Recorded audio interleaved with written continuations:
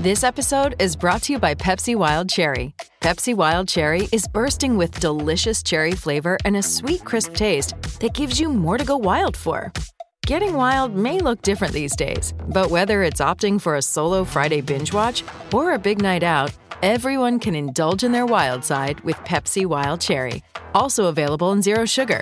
So grab a Pepsi Wild Cherry and get wild. Okay, round two. Name something that's not boring. A laundry? Ooh, a book club. Computer solitaire, huh? Ah, oh, sorry, we were looking for Chumba Casino. That's right, ChumbaCasino.com has over 100 casino-style games. Join today and play for free for your chance to redeem some serious prizes. ChumbaCasino.com. No purchase necessary. Void where prohibited by law. 18+. Terms and conditions apply. See website for details. What if you could have a career where the opportunities are as vast as our nation, where it's not about mission statements, but a shared mission?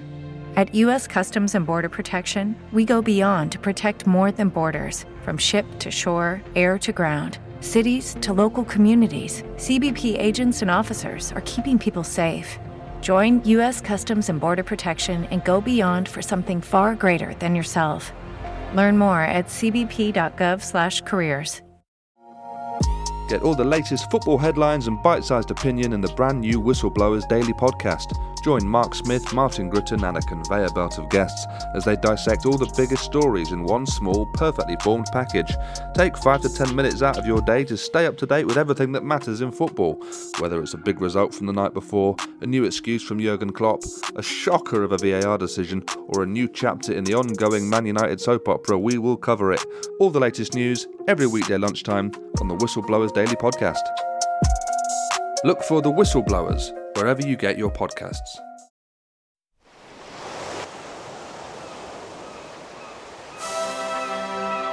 Hello and welcome to Footballistically Arsenal on this glorious post-North London derby Monday evening. 48 hours on. Time to... we don't like to go in too early with our analysis. We like to let it simmer, think about it for a couple of days and then do a podcast. Some podcasts go straight after the game. You know, it's just too quick a reaction. You got to wait for a bit and then you get the absolute expert verdict from me, Boyd Hilton, sidekick Josh Landy in his magnificent Soho House style office, and today's very special regular guest, Jeff Arsenal, with a magnificent Arsenal backdrop to his Zoom call. Thank you. Yeah, how are you doing? Very good. Excellent. You couldn't be, I mean, I'm sure I'll come with some pessimistic question later on, just for the sake of it, but it doesn't get much better than this, does it? No. Truly a fabulous day on Saturday. Josh was there. Josh, I saw you Instagramming were you with some clients getting involved on the old, on the pitch, getting interviewed, chatting about the game beforehand? I was there with William Gallas, who is a client. William Gallas, legend. Yeah, he, of course, played for both Arsenal and Spurs, which puts him in a fairly small category of players. And he was there for Premier League Productions, which is the feed that goes all around the world. So he was speaking to the different media ahead of the game. So, you know, beIN Sport and Dutch TV and Icelandic TV and Vietnamese TV and Malaysian TV. But it was really interesting because it meant I got to the ground at about 10 o'clock. And, you know, I'm not usually at the game 2.5 hours before. And then in the media centre and pitch side. And the first thing he did was Arsenal TV with Adrian Clark, who promised to come back on this podcast recently. And it was Adrian's really on another podcast now. Adrian's on the other one. Of course. Yeah, we've lost him. We've lost him. We were there first, but, you know, we don't decry him. I bumped into James Ollie and Sammy Mockbell, people we haven't had on legends. Far too long, who all said they'll come back on, which is a kick up. We made them, Josh. We made them what they are. So you was networking, Josh, really, wasn't you? You basically, it was a big social. Jeff's whole life is one big networking session. Boyd, says the guy why we're recording at 9:45 at night because you've been out doing some kind of socialising, you hypocrite. I was at screening. I wasn't socialising, but anyway, it was really interesting. I have to say, yeah, I bet. Thoroughly enjoyed it, and you sort of see just what an operation it is on a match day, any match day, not to mention the attention that comes on a North London derby day. But it was great, and you can see why the food is always raved about by the media. An excellent spread. I mean, full English basically was going on there at 10 o'clock in the morning. Journalists really tucking into their hash browns and sausages and eggs. And then at halftime, there was fish and chips. Boy, can you believe fish and chips were being served? So beautiful. Do you know what? You get fish and chips on club level, and it's the best. I have to say, I've gone on about the clunky veggie burger for years and the overpriced offering, but the fish and chips is good. Actually, the fish and chips is reliably good on club level. So whenever we had a lovely breakfast situation before the game that Dermot organised this week, that was lovely. Obviously, it meant we had our last minute dash. You got there at 10 a.m. I got there at 3 minutes past 12:33. 3 minutes into the game. We always have a panic. No matter how early we meet before a game for a meal, we always have a panic to get there. But credit to my Adley driver. I booked an Adley car. This is fascinating stuff for the listeners, but I do want to shout out to the Adley driver in case he's listening, because he got us almost right there, as close as you can get to the Emirates, down the Holloway Road, etc. And we only missed 3 minutes of the game. So that was kind of semi-miraculous because we left very late to get to the game. Right. Yeah. There you go. So you got your snails or whatever you usually get when you go for your... Yeah, I had hash browns as well. We had hash browns as well, funnily enough. It was delicious breakfast. Well, we had opposite experience. I had 2.5 hours more of enjoyment, I would say, out of it. Josh, where was you in the VIP seats or something, or was you with the great unwashed? No, I was sat in a media seat, effectively, right behind the Tottenham bench, pretty much, as about as close to the tunnel as I possibly could have been. So I had Des Kelly, obviously doing the reporting role for BT, sat right in front of me, who I assume was coming in and out occasionally. I think they go to him very occasionally. I mean, I've got to tell you, when Tottenham looked like they were about to do 5 subs in a row and Arsenal had 2 subs ready to come on, I've never seen grown men look so flustered. You've got one guy from the Premier League who's trying to liaise with the 4th official, who's then trying to tell the media, who are trying to write down what substitutes were. And then Conte pulled, I think it was Brian Hill, back. So he wasn't doing 5. And it was quite amusing just to watch them running around like mad, trying to keep across what was at one point going to be 7 substitutions at the same time. Alas, are you even there was allowed a lot to enjoy. Are you allowed to do 5 substitutions at the same time? You are, and it has been done once previously, I believe, in the Premier League. So, it's... so you got to see... That was when he slung the towel in, but we will no doubt we'll get to that, won't we? Yeah, absolutely. I agree. When you make 4 substitutions in that situation, you're basically going, "Oh, fuck it." It's like we've got a Champions League game in the week. we'll screw this. But so you got to kind of witness the manager Conte in close proximity. Yeah, like you got to see how furious he was when the penalty decision when the sending off happened. Emerson Royal, did you got to see him being furious about that, etc.? Absolutely, yeah. It does offer you something different. Look, I love Block 12 in the back row, but it's something very different to be sort of at the heartbeat of it and keeping an eye on Conte and the constant harassment of the 4th official by different members of the coaching team. They're all just taking turns. Ryan Mason will go up, and then I don't, to be honest, know the names of the other Tottenham assistant coaches, but they're just taking turns to be in the ear. And then obviously you've got, some of the Arsenal coaching staff doing the same, just up and down, up and down.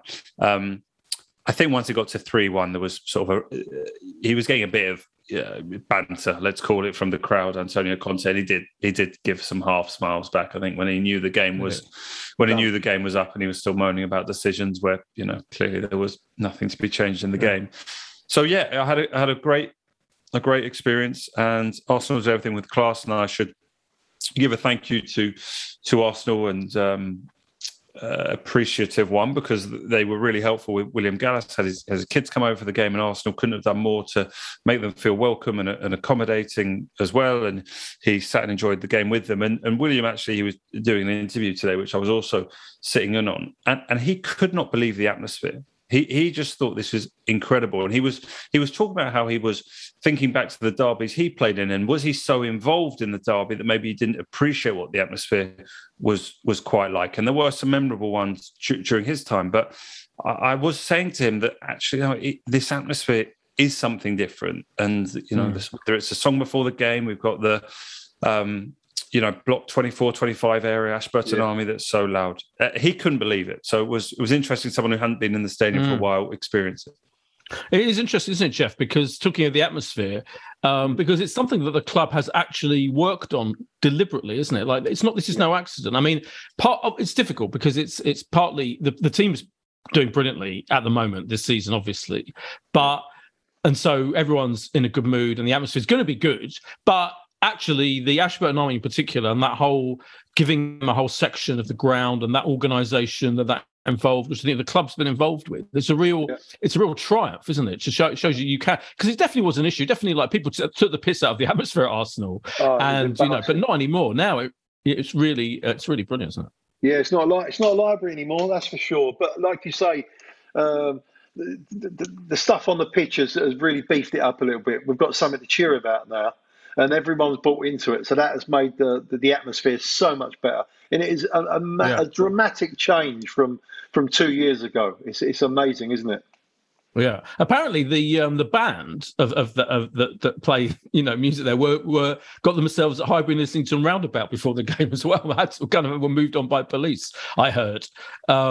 They're just an absolute phenomenon. Thanks for clarifying that you heard, because you were too busy with your snails in the restaurant till about 2 minutes. Yeah, well, as the Adley was going past. Yeah, that's true. Yeah, you didn't even have to tell us it was an Adley. We knew. And your fish and chips for 19 quid. Yeah. Bargain, Jeff. The other thing to say is, even at full time, I went pitchside again, as William did a couple of interviews. So lucky. I really did enjoy it. But what I was going to say is the amount of people that were staying in the stadium. I don't know what you two did, but people really stayed. Yeah. I saw Peter, the DJ, as well in the media centre, and Nigel Mitchell. Loads of people, massive social. But Peter, the DJ, playing the Granit Xhaka song straight after the game, brilliant, so that he could get those moments. He's having a really important role in the atmosphere at the stadium as well. And that was also lovely. Did you stay in your seat, Boyd, for quite a while after? Yeah, for a while. Yeah, and they played the Saliba song, of course, as well, didn't they? Yes. And I watched. I noticed it was. I think it was Odegaard and one other player who really stayed out there, like to the last minute, kind of milking it. Quite rightly, milking the brilliance of the whole thing, for sure. Yeah, no, we sat and marvelled at it for quite a while. Yeah, it was fantastic. Jeff, were you there just bathing in the glory of the moment? Unfortunately, we do have to get away sharply afterwards to go here we go. The daughter up, and so we do miss a lot of the good stuff at the end of the game. I stay to the whistle, and then bang, we're straight away. That's all you can ask for. Yeah, that's fine. Other thing, before we get into the actual game, there were some other things I wanted to mention, which is that did you notice the ball boy? He was probably the opposite side from you, Josh. The ball boy who's kind of like in the middle of the side of the kind of east, just below us, basically where we are. He was absolutely brilliant. He was a legendary figure because he would not give the ball back to Spurs players throughout the match. And to the point where at one point in the second half, one of the Spurs players had to wrestle the ball from this little kid. And he got the ball back for him. And the little kid did like a jig, like a dance of joy. He was like a kind of urchin, kind of from Oliver Twist or something. This little boy couldn't have been older than 10. And he was so funny. And and at the end of the game, everyone was like, give him a massive applause for being this kind of massive Arsenal fan who wouldn't let the Spurs players have the ball. And he's just jumping up and down, bathing in the whole thing. Now, I just hope the club hasn't sacked him this morning, because in case anyone noticed, because obviously it's against them. You are supposed to give the ball back to the opposing players, but he was fantastic. This is brilliant so far. We've had Yeah, I mean, we've had Snails as a referee, Alison Lees, and now Oliver Twist analogies. This is why people come to this podcast, quite frankly. We should be charging. That's the next stage that we can go for. Patreon. I'm joking. We're not going to do that. I didn't have a clue that had happened. The one disadvantage of that kind of seat that I had is you are so low down, to be honest. So wouldn't have had a good visibility. Did you notice this, Jeff, this ball boy? No, I didn't. I've got to be honest with you. But, I applaud it because it's about time. I mean, I think the culture is changing at the club now. There's a bit more S-housery going on. Yes. All you can say shit, Jeff. Yeah. I know this is a very, very, polite podcast, we should say. No. So, there's not too much swearing goes on like others. But anyway, I mean, so I love that. I love all that. It's about time we're getting involved on the pitch now. We had that soft underbelly for many, many years, and I'm so pleased it's changing. Exactly, you're right. Yeah, the ball boy, the difficult ball boy is the symbol of the how much tougher attitude. Indeed, as you say, all round, it's fantastic. Oh, as for the game itself, anything else you want to say? I've an interesting point about not seeing much of the game from when you're that close to the pitch, because the Watford manager was suspended, wasn't he? He was talking about how he quite likes watching half the game from the stand. George Graham, back in the day, lots of things this game particularly reminded me of the glory days of George Graham. Jeff and I are old enough to remember. Yeah. But I used to sit quite a lot very near him. I don't know how I got those tickets, but somehow I ended up often sitting behind him or just kind of close by. And you paid George some money in a brown envelope. Is that how you got the tickets? Maybe. Yeah, I did secretly. Yeah, that wasn't me. But George always used to sit in the entire first half up in the stand. And then he'd come down to the bench for the second half. Do you remember that? I'll tell you where you got them from, Boyd. From Stan Flashman. Honestly, Stan Flashman had about 40 seats in that block. Did he? Because I bought one myself from him. Me and the old man, eventually, in the end, when I got into the business, I wanted to move into the centre block, and that's the only way we could get them, was paying. That wasn't too expensive at the time, but that was well worth it. Because like you said, I was about 3 rows behind George Graham. He used to sit in the director's box right in front of us, didn't he? I think. Yeah. And in the East Stand, wasn't it? In the East Stand. Exactly. But anyway, completely. We digress. We digressed, yeah. The actual game then. I mean, first of all, I love the fact that Granit Xhaka, Dermot O'Leary was saying that we should do a whole special episode just on the story of Granit Xhaka. And I know what he means, because it is an absolute extraordinary fairy tale situation now. And you see, he was man of the match, wasn't he, on BT Sport? And obviously I recorded it and watched it when I got back home, the whole thing. And it was such a joy to see Granit Xhaka so happy.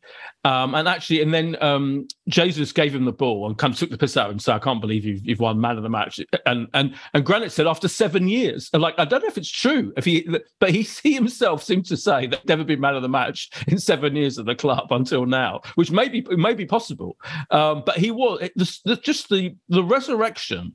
The Jesus-like resurrection of Granit Xhaka is unbelievable. This new life it's got, isn't it, Jeff? Yeah.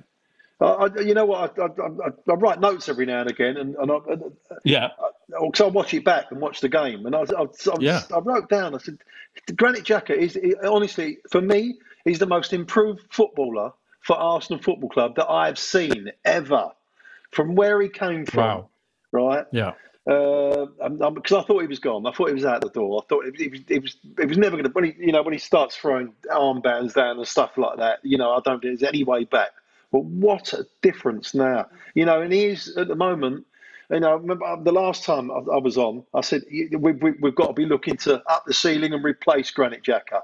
At the moment, he's irreplaceable. He can't, you've got to leave him in there for now and let him run through it. So fair play to him. I'll take my hat off to him, and I would have to apologise because I never thought he had it in him. Yeah.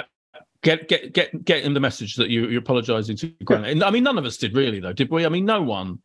There's a couple of kind of hipster people who would say you don't realise Xhaka's actually a really, really good player. But he's changed where he plays, Josh, and that's part of the whole thing. A lot of credit has to go to Arteta, doesn't it? Let's go to Arteta, but it wasn't like he was in the wilderness. Right, like Arsenal managers have consistently picked him, and we go back to Arsene Wenger, in his first period of the club. So there has always been something about him where clearly, the managers have wanted to trust him, be that Emery, Wenger, Arteta, I guess Lumba for that brief period. But obviously him this season is, it seems to have, stepped up a level unquestionably, playing higher up the pitch. I think the last 3 seasons I read, he didn't score more than a single goal in the Premier League. He's obviously already got 2, 8 games in, and also just had more shots, didn't he, on Saturday? Had a really good effort in the first half at Wide, and looks like he's being encouraged to shoot, and you feel like there's more goals to come. And I think I said it on one of the last podcasts, of all the players who came out well, of which there were several in the documentary, there's a strong argument to say Xhaka came out, more positively than anyone. So it's amazing to see, and it feeds into this goodwill, positivity going around Arsenal at the moment. And, we all just don't want it to stop, right? You worry that you have an international break, and how do you come back off that? Some of the players travelling big distances, and, I think I overheard, some of the Tottenham players coming through that media tunnel talking to some of the media. I don't know, off the record, so I'm not naming names, but there was definitely references to travel and the international break not going their way, as it were. So yeah, roll on the next games. But I think we'll just stick on Xhaka for a minute. I think it's interesting, the point about the documentary All or Nothing, because he did come across so well, and I think he just came across, Jeff, as I think he's just like one of the more complicated. Part of the reason that the story is so incredible is because of how he was before, and the sending off and the throwing down of the shirt, and all of the stuff all Arsenal fans know about him. But it's almost like him being this flawed figure. He's a very human. He comes across so human, and I think a lot of players have a kind of sheen, don't they, of professionalism, and they never say or do anything interesting at all. I mean, that's the ideal, really. In a way, the ideal of your player in Premier League, particularly at this level, is that they're a machine, isn't it? And they don't really divert at all from. They do what they're supposed to do, and they do it brilliantly, and they keep doing it. Whereas Xhaka is like a flawed individual human, and I think that's what I find fascinating about him. I'd love to get to interview him. Whereas I think if you said to me now, which Arsenal player would you like to interview more than any, I think I'd say Granit Xhaka. He's just such an interesting character. Yeah, you know what? During that bad time, I just think because we wasn't the best team in the world. We didn't have the footballers that he's got round him now to help him. I just think he took too much on. He took it all personally. He took too much on, and he was fucking his own game up just for the sake of trying to help out the team. But now he's got them quality players around him. He can trust them. He can rely on them, right? And he's allowed to wander up the pitch, and he looks so much better. He looks a different man. It's amazing. But I've seen that when he plays for Switzerland. You see, and I've seen him play for some. I think, well, who is this guy? Because he doesn't play for Arsenal like that, But now we can see it, and fair play to him. Honestly, it's brilliant. Great to see. Yeah, there were lots of other candidates, weren't there, for man of the match, Josh? I mean, it could have been one of 3 or 4 players. Partey had an amazing game. The goal was astonishing. Taken 63, I think, attempts for him to before he scored a goal like that. 65, is it? Whatever. It's worth it in the end, because that was absolutely astonishing. And he had a brilliant game. I just thought he was like, that's what we paid 50 million for, isn't it? And like, you really, at his best, he's just one of the best midfielders around. He just controlled the whole thing. It was just fantastic all the way through. I thought Ben White had an amazing game, like really, like just kind of spending it. He seemed to be the one who kind of makes sure they all push up a lot and like kind of keep the ball, keep almost like starting out in midfield practically. He was like, playing like a right-sided midfield player most of the game. It was fantastic. Started off a lot of the attacks. And of course, Jesus, I think he just drives the whole thing, doesn't he? I mean, literally, and Saka, I thought, had a brilliant game. Saka's dribbling back to its best, just keeping hold of the ball, but really dangerous attacks. It could have been all kinds of players man of the match, couldn't it, Josh? It could have been, and there was a worry during the international break about Thomas Partey, and had he picked up some kind of injury, and you thought, God, that majorly impacts how you feel going into the North London derby. So once that was revealed not to be quite as serious as perhaps first thought, and that he was going to make it into the lineup, that felt a huge factor in ensuring that Arsenal were going to the game feeling as confident as they should on the back of their league form this season. But you're right. Gabriel Jesus, and we've said it before, the step up that he gives us is unquestionable compared to the last couple of years. Saka did look dangerous and looked confident. Ian Wright gave huge plaudits to Ben White in his match of the day analysis, and rightly so.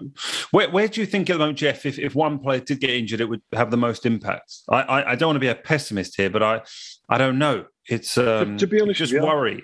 Yeah, goalkeeper. Oh, I was expecting goalkeeper, that. Oh, interesting. Because interesting. I'm not sure about what's his name? I don't know what his name is even. Turner, that's correct. I did see that he went with Rob Holding to the NFL yesterday. It looked like they had a lovely time. Boyd, were you invited to that? You get invited to most shows, was it? Yeah. I'm not the NFL. No. Yeah, I'm not a punter for that either, to be honest with you. But that is the position that I think that we're less, less depth at.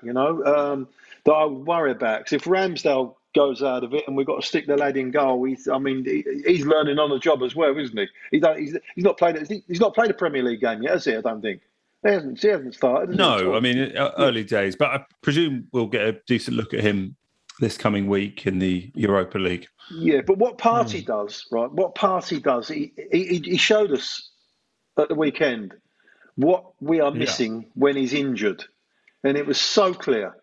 It's just that's so, why I think the answer. The answer to Josh's question is Partey. I think it's got to be.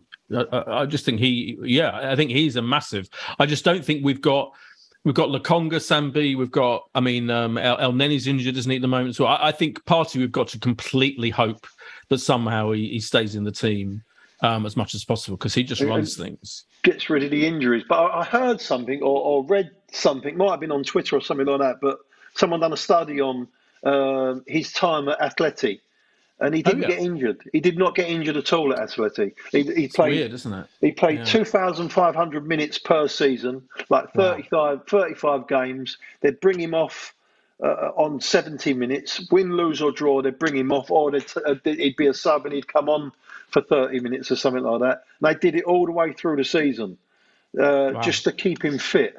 And maybe Arteta was going down that road, trying to get Douglas Luiz, because he's so much involved in our game that we've got to treat him, we've got to put him in kid gloves and look after him as much as we possibly can. And obviously we've got Sambi on the touchline, who's very smooth and everything else. But he's another one that he's got to take his time to get into it, isn't he? So you could be right, Josh. Maybe Partey is the one we've got to look after. I think so. We'll talk more about. I want to ask a question about Ben White and England in a minute, but first of all, we'll have a quick break. Hey, it's Kaylee Cuoco for Priceline. Ready to go to your happy place for a happy price? Well, why didn't you say so? Just download the Priceline app right now and save up to 60% on hotels. So whether it's Cousin Kevin's Kazoo Concert in Kansas City, go Kevin, or Becky's Bachelorette Bash in Bermuda, you never have to miss a trip ever again. So download the Priceline app today. Your savings are waiting. Go to your happy place for a happy price. Go to your happy price, Priceline.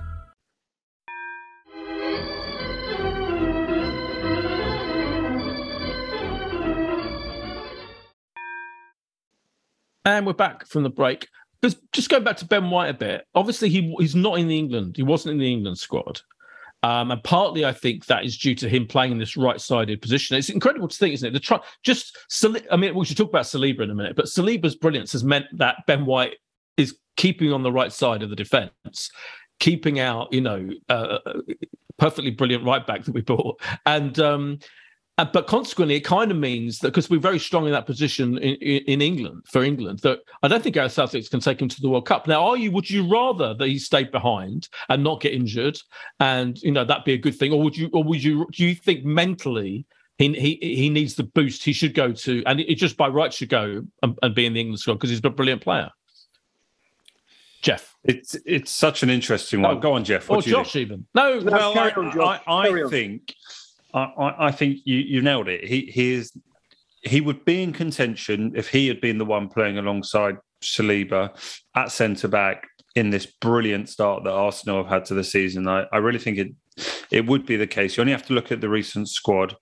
I think if Connor Cody and Mark Gay, I'm not even going to get onto the Harry Maguire situation because I think Southgate is not going to not pick someone who hasn't let him down.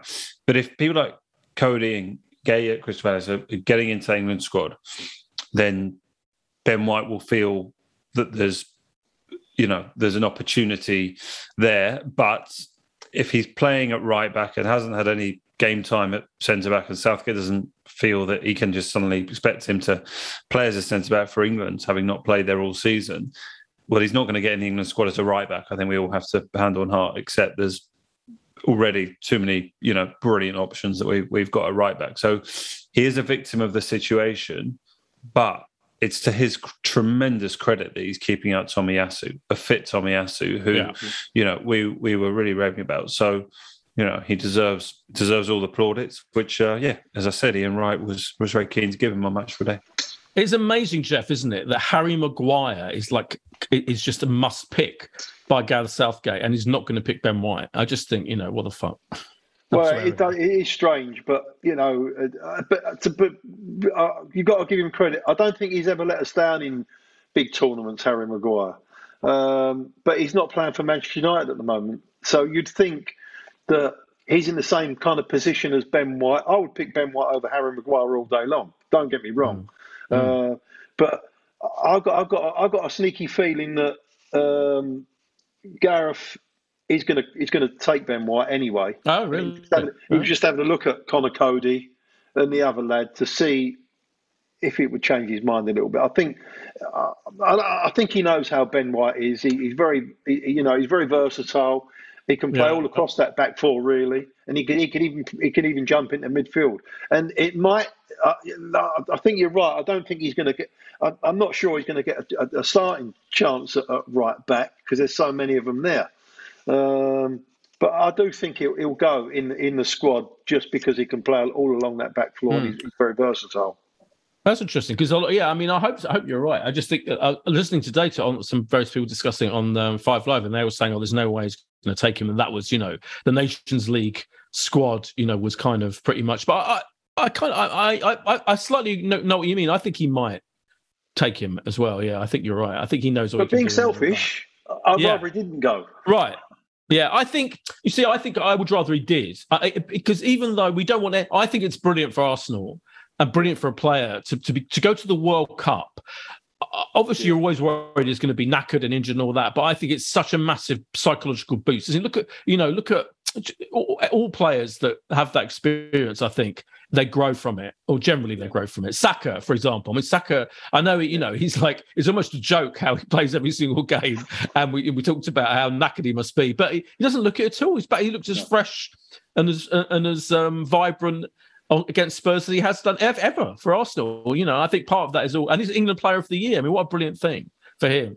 So what an honour to be voted England Player of the Year. So I think it's fantastic. Saliba, Josh, we should mention a Gallas. I know Gallas was talking about how he thinks Saliba's phenomenal, and it's always interesting. Obviously, Gallas was a legendary centre back, but very different kind of player, very emotional. Whereas Saliba is like Mr. He just stands there. The way he imperiously dealt with various situations, surrounded by Son and Kane and all these Spurs players, and he just literally kind of calmly passed around them and then passed it out of defence. He is one of the most extraordinarily confident young defenders I've ever seen at Arsenal. Yeah, look, we can't underestimate what it means to have a young French player who is part of the national team setup, who's made 7 appearances for France, this year. France are pretty much joint favourites, let's say, for the World Cup. He could very well be, playing for the, it's not inconceivable. He could be a world champion in a couple of months' time. Yeah. There were moments of the game where, especially watching it back, if the Tottenham had better passes and been a bit more effective in the final third, we could have had a few slightly hairier situations. But for a 21-year-old, it is, I think, the most exciting defensive aspects we've had in our squad for an awfully long time. And he's neat with his feet, and of course there was a little nutmeg in the Tottenham area, which is just joyful, especially when you're 3-1 up and Tottenham are down to 10 men, and you know the game is up. It's just amazing, and look, he will be one of those players that does go to the World Cup, and you hope. You hope only for good things from him, but he's not alongside, and I think Gallas himself actually, has made this point that he's a 21-year-old. He's not like he's alongside a 30-year-old who's been there and done it. He hasn't got Carvalho next to him to cite a Chelsea example. He's got a 24-year-old in Gabriel who's not the most experienced and oldest in centre-back terms. So for the two of them together to have had this start to the season is hugely encouraging in what feels like the most positive podcast we've ever done in our lives, Boyd, at the moment. Yeah, he's so very calm, isn't he? It's amazing, the calmness and like you say, the quietly confident man on the ball. He doesn't get flustered, and his positional sense is great. He's got great pace, but again, his positional sense. There's a couple of times Tottenham they came there they parked the bus, didn't they? Really, there was very very deep block. Didn't really want to. They just wanted to catch us on the break. And there was a couple of times where they try to flip it, the long balls. Yeah. And there was him and Harry Kane, and Saliba just went across him and just blocked him. Yeah. Instead of just letting him run free, and the same with Son, he just run across him and blocked him. So he's got a lot of experience for such a young man, if you get what I mean. He can read the game really, really well. And what we've got there is amazing, and I can only see if we can keep him. It'd be amazing, but he's got to sign that contract for us. But there's going to be a lot of teams that are going to be offering him big money. I know. He really reminds me. I've said this before, but even more than ever, particularly on Saturday, Virgil van Dijk at his best. I know Liverpool are having a difficult season, but he's just got that. Just the way he stands there, and the way his expression on his face, he's got like a kind of blank. He just seems to accept that he is going to be fine, and he will deal with whatever is thrown at him in that very Van Dijkian way. He just exudes confidence, and I think that he's such a good defender. A good defender will always. Yeah. No matter what situation, if you're 1-on-1 against a good defender, they'll always push you out. They'll always push you out away from the goal. It will never show you inside. And he does that. He does it all the time. He always just, okay, you go out there and you try and get him behind us. But he's so good. And we've just got you've got to sling the book at him and just say, well, how much do you want? Oh, God, yeah, completely. The one negative, his one slight, tiny little Gabriel. I mean, the penalty was lunatic. Good, there we go. Gabriel is the one player, isn't he? I think in this 18, clearly this is that team they played on Saturday. That is we now know that's his preferred lineup, isn't it? And all the players available were fit, and he picked them all. But Gabriel, I think, is the one player I still have that kind of doubt that he's capable of a rash moment as he conceded that penalty, and capable of, is that on your notes? Yeah. He is a worry for me, Gabriel. I love him. He seems like a lovely guy, all that, but he just seems, there's always one worry, isn't he? You have to have one player who you're like, he can be a bit of a fuck up, and he is Gabriel. Yeah, he's aggressive. Right now. He's aggressive. Yeah. He's a proper defender, right? He's very emotional, right? But on the hill, I said he's turning into prime Granit Xhaka, right? When he was doing all those crazy things, he's 30 seconds away from being booked or sent off. If he would just calm down a little bit, if he could just take a little bit from Saliba. Right, but he's very young. He's very, very young, but he's raw, and he's one against him. You're going to struggle. So I think he'll get round that, and he'll improve as well. But he does worry me sometimes. I wonder if Arteta, Josh, might be tempted to, bring in White with Saliba in the centre, and bring Tomiyasu back in maybe just to see if that's more, if you can really clear out any worry of a mistake. I don't know. Maybe I'm being unfair to Gabriel in that one moment. No, that aggressive defender. He is brilliant. He does do his job. And to be honest with you, that penalty, I don't blame him for that really. Unfortunately, Xhaka put him in that position with a bad first touch, and he really couldn't do nothing about it. He lunged in, and that Richarlison, he's going to dive. He should have read that. Yeah, that was a foul though. I think it was a lunge. It was a needless lunge. Yeah, it was a needless lunge. What do you think, Josh? Being too harsh on Gabriel? Well, definitely right to point out it was a unnecessary challenge, a moment of rashness that was unnecessary, and at that point got Tottenham completely back into the game and felt like it had done a huge amount of good work that Arsenal had done, getting to what felt like a dominant first half performance at times. But I can't see Arteta suddenly moving White across and putting Tomiyasu in while this run of form continues.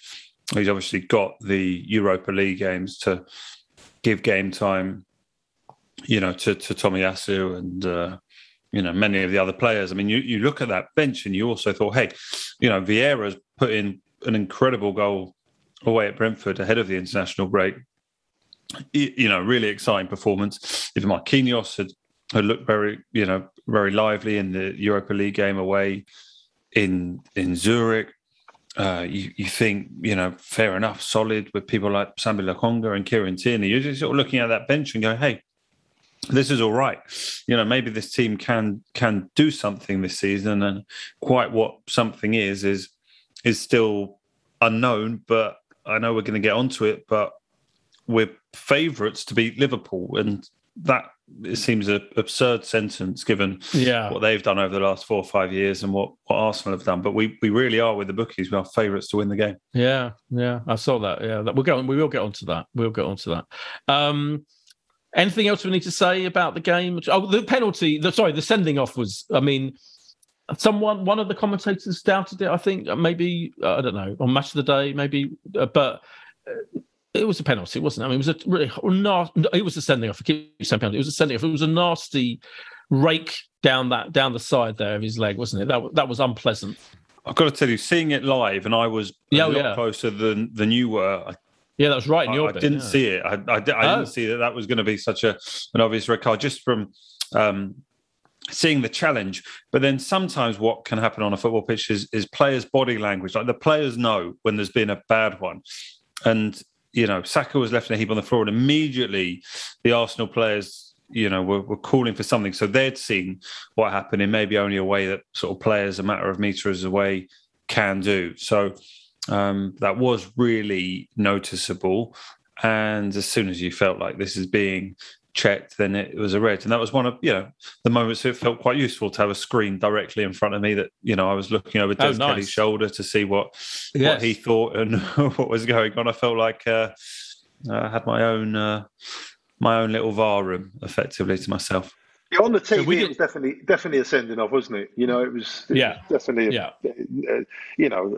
but we get players sent off for that all the time, regardless. Straight. Oh, when Spurs beat us 3-0 last season, we got players sent off, and that kind of ruined the whole game for us then. So yeah, this felt like poetic justice that he definitely just should have been sent off, and quite rightly was, for sure. Yeah.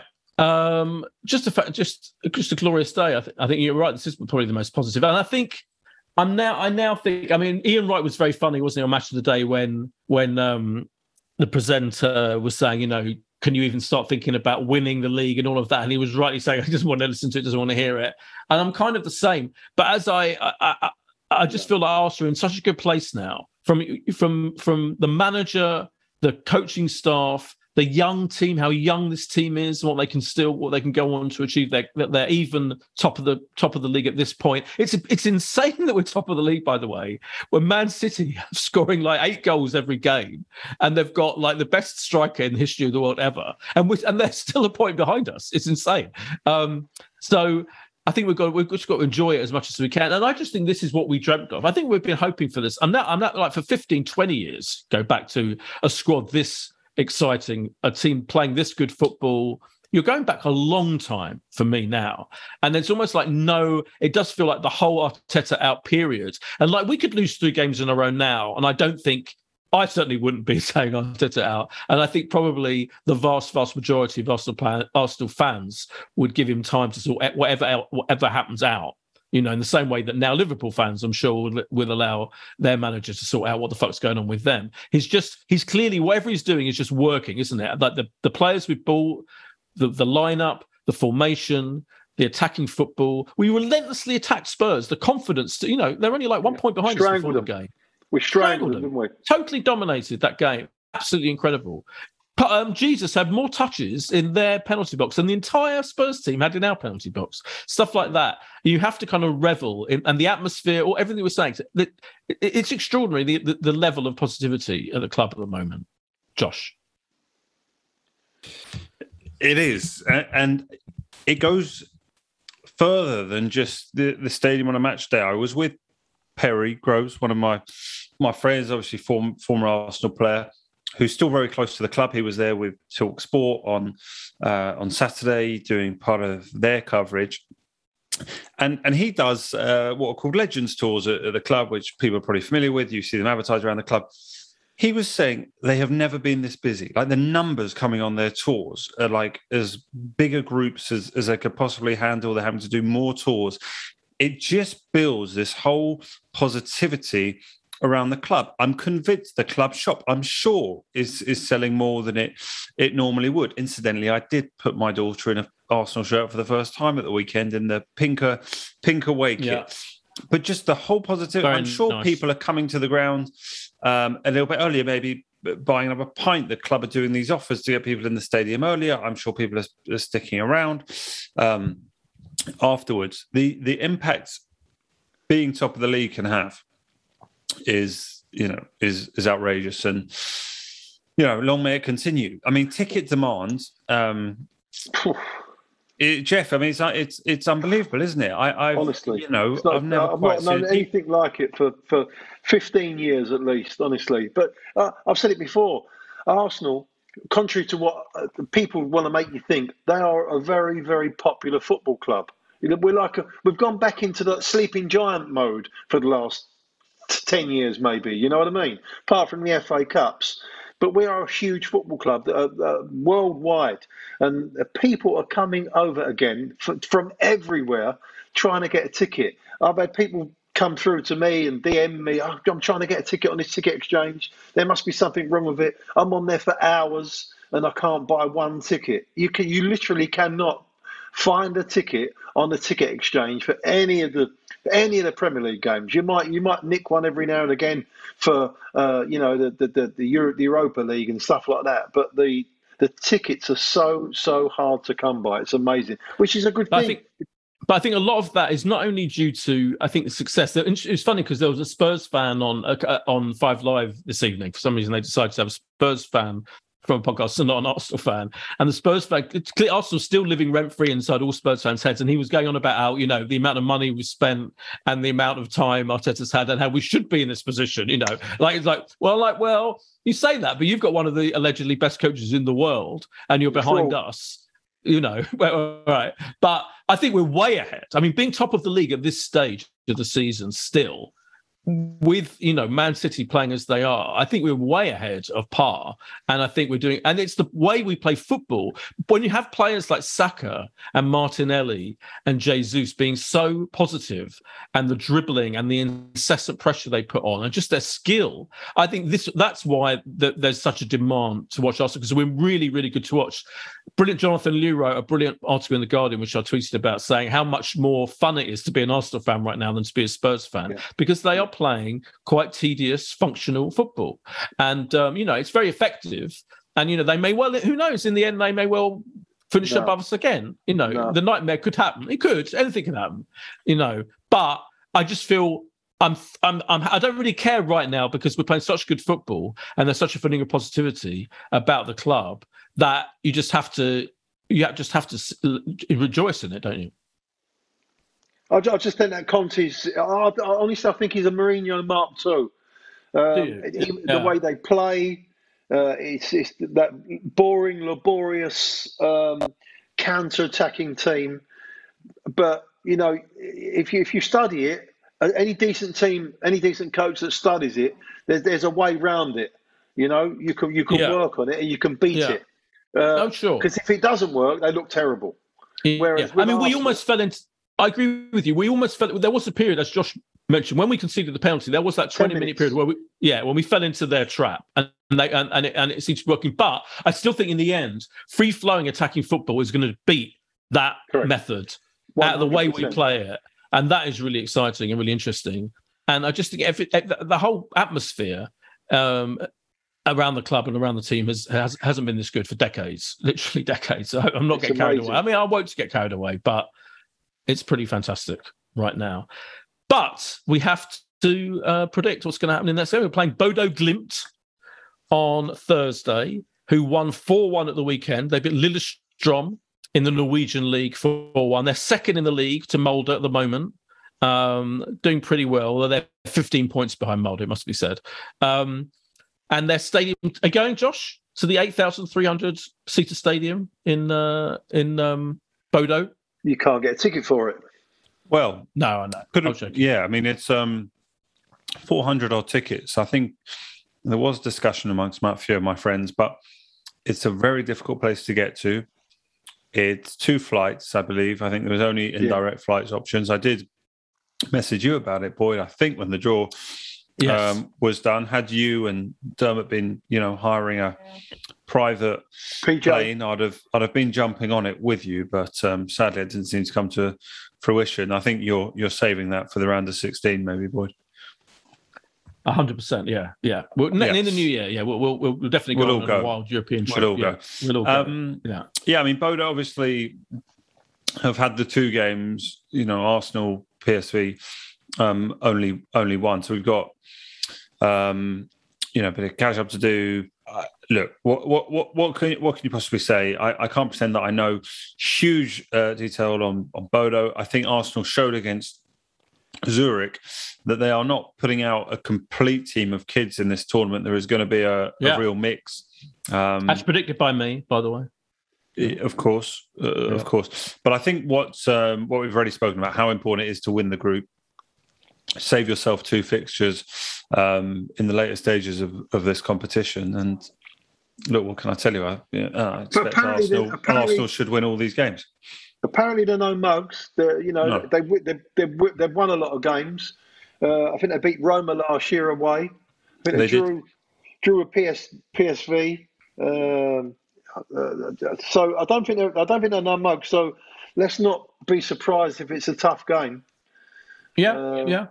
And especially the tiny stadium, their fans will be on it. When they've got a brilliant logo, by the way, Bodo Glimt. If you Google it on Wikipedia, fantastic typographic design of the big G, the Klimt, the Bodo 1916. It's amazing. Just mentioning it. What do you think the score's going to be, Jeff?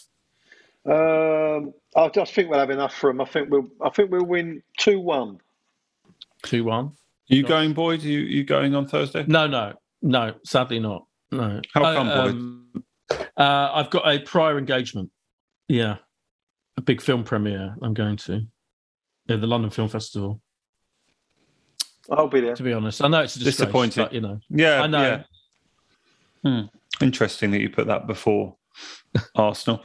I'm immensely looking forward to it. I would go 2-0 to Arsenal, but it's a sellout, isn't it, boy? And that again is great because that hasn't been the case with all the European fixtures. So to have a sellout for these group games is fantastic. Every game sold out. Every game. Yeah. And we should mention the women's crowd of 47,000. I think 50,000 tickets actually sold. That's also totally extraordinary and great to see Arsenal at the forefront of breaking those kind of records.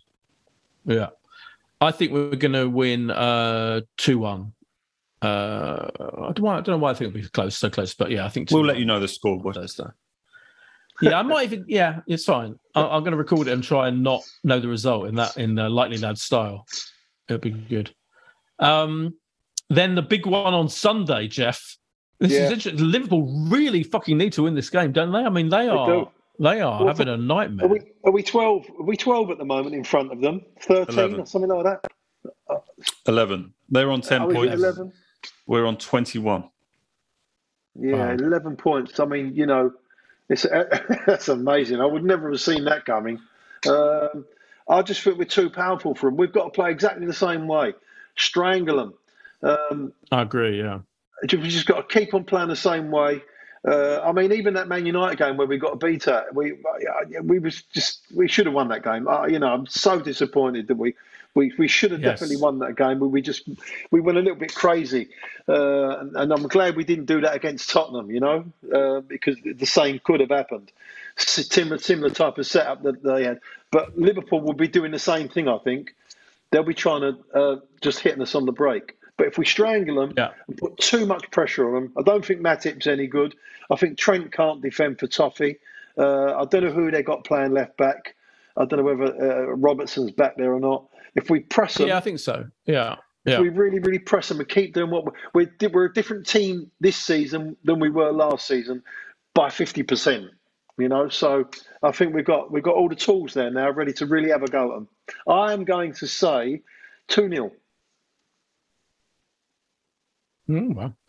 Josh? Wow, it's so tough because, despite the form that they've been in, they've got some, top players, and they have shown this season they can score goals. They're just conceding them. Mo Salah looks just not quite the same level as he was for whatever reason. Perhaps hasn't been for large chunks of 2022.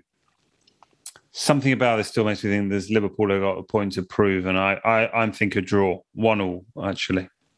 Yeah, I think a draw. I'll correct myself. Tsimikas is actually playing at right back at the moment. Sorry, you're right, Jeff. I think defensively, clearly, I agree about Matip dodgy. We should definitely attack. I think it'll be really interesting game. You got to press him. I even think the goalkeeper's got a mistake in him as well. Yeah, maybe. So have we, though. I think it'll be. I think I'm going 2-2. Which I think was my prediction for the Spurs game, but luckily I was wrong. But it's going to be fascinating, isn't it? Absolutely fascinating. Jeff, as ever, absolute joy to have you on. And Josh, as ever, thanks for everything. And here's to the little ball boy, whoever he was, who wouldn't give the ball back to the Spurs players on Saturday. See you next week. Bye. If you want to advertise on or sponsor this show, check us out at playbackmedia.co.uk. Sports Social Podcast Network. It is Ryan here, and I have a question for you. What do you do when you win? Like, are you a fist pumper, a woohooer, a hand clapper, a high fiver? I kind of like the high five, but if you want to hone in on those winning moves, check out Chumba Casino. At ChumbaCasino.com, choose from hundreds of social casino-style games for your chance to redeem serious cash prizes. There are new game releases weekly, plus free daily bonuses, so don't wait. Start having the most fun ever at ChumbaCasino.com. No purchase necessary. VGW Group. Void where prohibited by law. See terms and conditions. 18+.